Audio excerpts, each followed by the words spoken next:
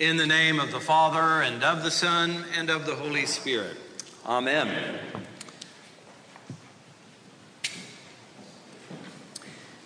Jesus said, "Come to me, all you who are carrying heavy burdens. Take my yoke upon you and learn from me, and you'll find rest for your souls." Jesus was speaking about the burdens that the Pharisees were placing on average people in his day. In fact, there was a term for it. It was called the burden of the yoke of the Pharisees. The yoke of the Pharisees was their attempt to try to put on people all the minutia of the laws that had built up year after year after year and make people do them. And if they did those things, then they would be righteous and they would somehow be connected with God and be a part of God's coming kingdom. Jesus contrasted his yoke with the yoke of the Pharisees. Now, in the time of Jesus, there were 613 commandments that came from Scripture, came from the Torah. Not only the 10 Commandments, but the Torah, the first 5 books of the Old Testament, and there were 613 commandments. In addition to that, there were a bunch of other commandments in other manuals that had been developed because the Pharisees believed that if people could just keep the commandments, then there would be life present. Then the age to come would just swallow them up. And so this whole idea of keeping all of these minutiae, and Jesus fought the Pharisees over and over again in the Gospels. And let's just hear what Jesus said about the Pharisees later in Matthew in chapter 23. He says, "These Pharisees, they tie up heavy burdens, hard to bear, and lay them on the shoulders of others, but they themselves are unwilling to lift a finger to move them." Jesus says this, "Woe to you, scribes and Pharisees, hypocrites! For you lock people out of the kingdom of heaven, for you do not go in yourselves, and when others are going in, you stop them. Woe to you, scribes and Pharisees, hypocrites! For you cross sea and land and make a single convert, and you make the new convert twice as much a child of hell as yourselves." Let's go on. This is Jesus, meek and mild. "Woe to you, scribes and Pharisees, hypocrites! You tithe mint, dill, and cumin, and have neglected the weightier matters of the law, justice and mercy and faith. It is these you ought to have practiced without neglecting the others. You blind guides, you strain out a gnat, but swallow a camel." Now, Jesus combated the Pharisees because they were laying heavy burdens. They were laying laws that had nothing to do with God, laws that God didn't command. You can imagine if you had a little garden and you had to tithe 10% of your mint and your dill and your cumin. And that's just the beginning of it. So Jesus says, "Come to me and I'll help you. I'll give you rest. I'll help your soul. I'll show you, in fact, a whole new way of life, not the way of outward performance to man-made laws, but in fact, the way of the heart of living in relationship with God and in the love of God, and a transformation of your heart to, in fact, actually do the real laws that God commands, which is love your neighbor, with love the Lord your God with all your heart, mind, soul, and strength, and your neighbor as yourself." So Jesus is showing us and giving us another way. The Apostle Paul, if you were listening to the epistle lesson, describes what every human being, no doubt, is well aware of, that we have problems doing what we really know is good. He mentions that in his mind, because he is a former Pharisee, and he knows the law of God intimately, in his mind, he concedes that the law of God is holy, just, and good, but he finds another law or principle inside of him called sin that is in his members. This is not like the members of Sam's Club. This is the members of your body. This is our bodily inclinations. And he says that he finds in his body, in his flesh, this principle of sin that makes him do what he doesn't want to do. So in his mind, he wants to obey God, but he finds a competing principle called sin that's moving through his body, keeping him from doing what he knows what he ought. Now, does that sound familiar to any of us? Of course it is. And he was not the first one to come up with this, because the Roman philosopher Seneca said that we all are helpless in necessary things. Another Roman poet, Ovid, said this. He's famous for saying, "I see the better things and I approve them, but I follow the worse." Well, the rabbis knew about this problem also. They described it as two inclinations inside the human person. There is the Yetzer Hara, which is the evil inclination, and there's the Yetzer Hatov, which is the good inclination, and those are at war with one another. Well, the problem with all this, of course, Paul says, "Who will deliver me from this body of death?"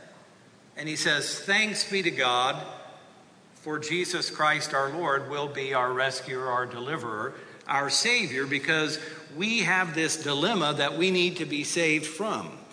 Because Jesus did not come to make relatively good people a little bit better. Jesus actually came in order to give dead people life. And we've got to get that really straightened out in our head.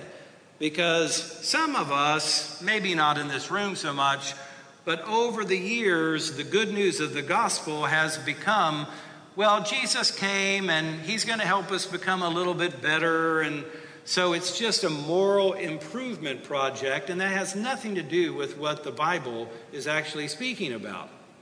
In fact, we are in such a condition that we need a Savior and a rescuer and a deliverer. And that's what Christ came to do.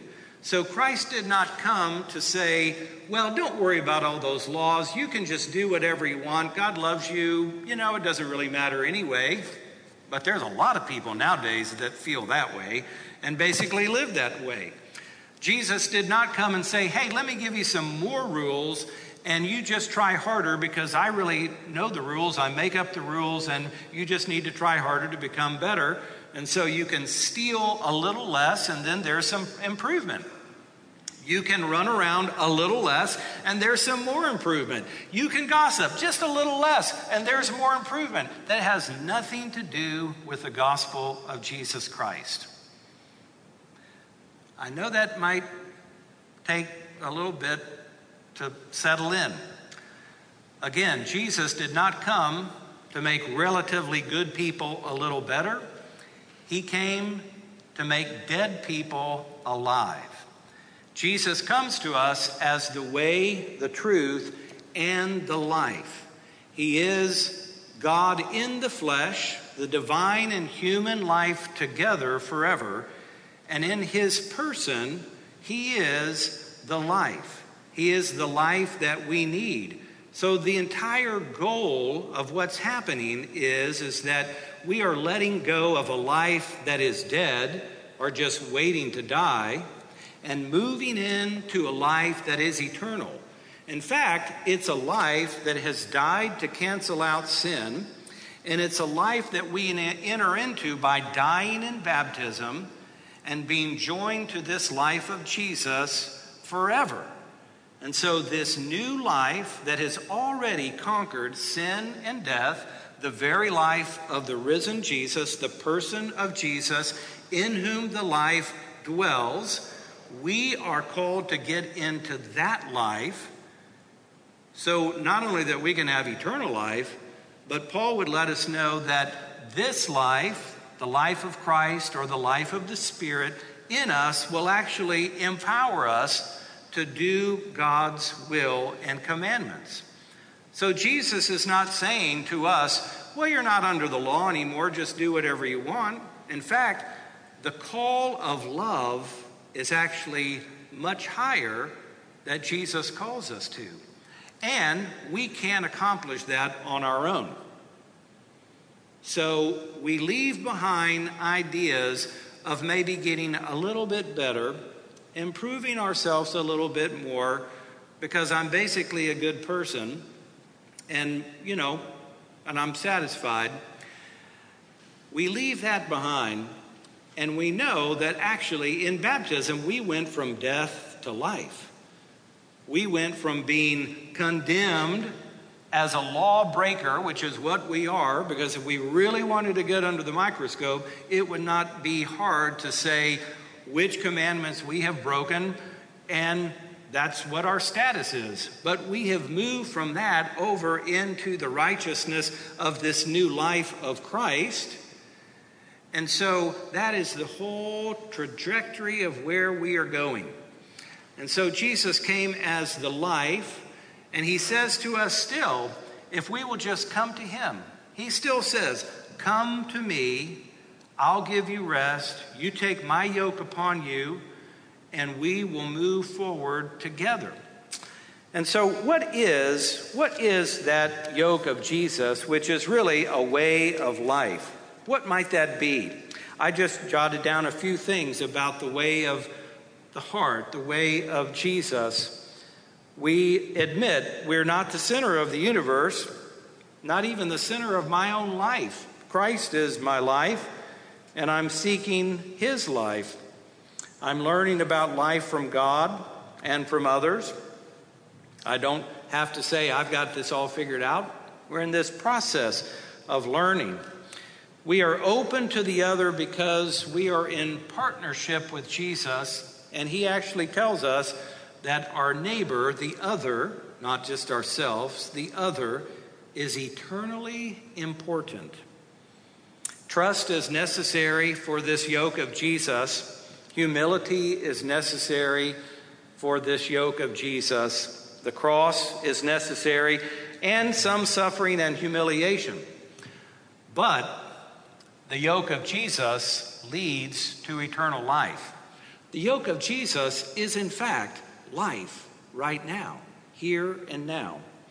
And as another way of just stating what this way of Jesus might be, because it's not contentless, it has a content, it has a shape and a form. Jesus wouldn't say, well, come to me, but it doesn't really matter now whether you worship or not. Come to me and take on my way of life, but it doesn't really matter whether you pray or whether you give. None of that really matters. I mean, that would be ridiculous to think that. So what came to my mind was something that my old mentor, Larry Gibson, came up with when he was at St. Martin's. And I haven't read it in many years, but it really is great. It's called The 7 Christian Habits. But we could just call them today the 7 Christian Ways of Life. Or we could just say, this is what the yoke of Jesus looks like in some form. And I made copies so you can get one on the way out. I'm not going to read all of this, but I will just highlight some of these. The first part of this new way of life is, in fact, a relationship with God as revealed in Christ through the Holy Spirit. The second is daily personal prayer and weekly worship of God in his church for the renewal of my emotional and spiritual energy that I need to live my life. Remember, this is not our life. This is life in Christ. It is Christ's life in us. Number 3, regular Bible study. Number 4, adjusting my will to the will of God as I encounter God in Scripture, prayer, worship, and my relationship. Number 5, service, ministry at home with family and friends, at work, at church, and in the world. Number 6 is interesting, fellowship, renewing relationships with others who share this life in Christ. And number 7 is stewardship of my resources, my relationships, time and talent, and money giving to God and his work. But you see, when we talk about that we're no longer under the law, but we're under grace, this is the content of that grace. All of this, the ability to worship, to pray, to hear God's word in Scripture, to live all of that out, that is the life of grace. The freedom to actually do God's will is the freedom of being in Christ, being in the Spirit, having God's grace and power in life flow through us, not so we don't have to do God's will and commandments, but in order that we actually can do them, because Paul gets to that point after this passage. Today, as we come in our worship to receive this risen life of Christ that is victorious over sin and death, may we receive it as our very life, that we may be under the yoke of Jesus and doing God's will and blessing others. Amen.